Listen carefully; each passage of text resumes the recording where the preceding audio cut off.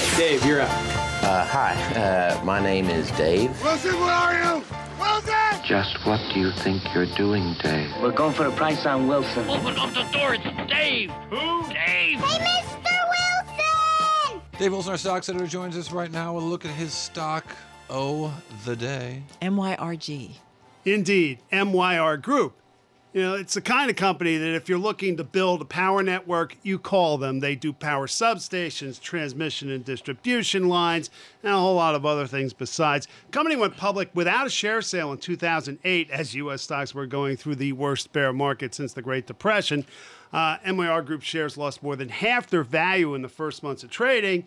Then U.S. stocks moved into a bull market, and the shares went along for the ride.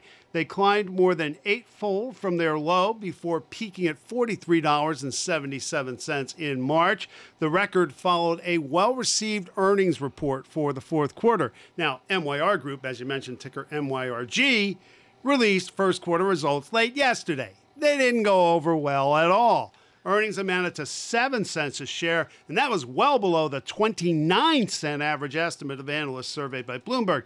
MYR Group cited bad weather and project delays for the shortfall, which occurred even though revenue beat projections.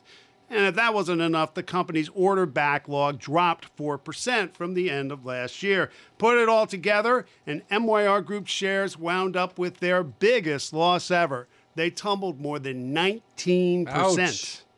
Ouch indeed.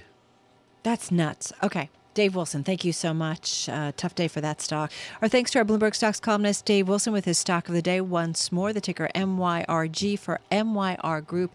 That stock down 19%, closing at $33.50 a share. This is Bloomberg.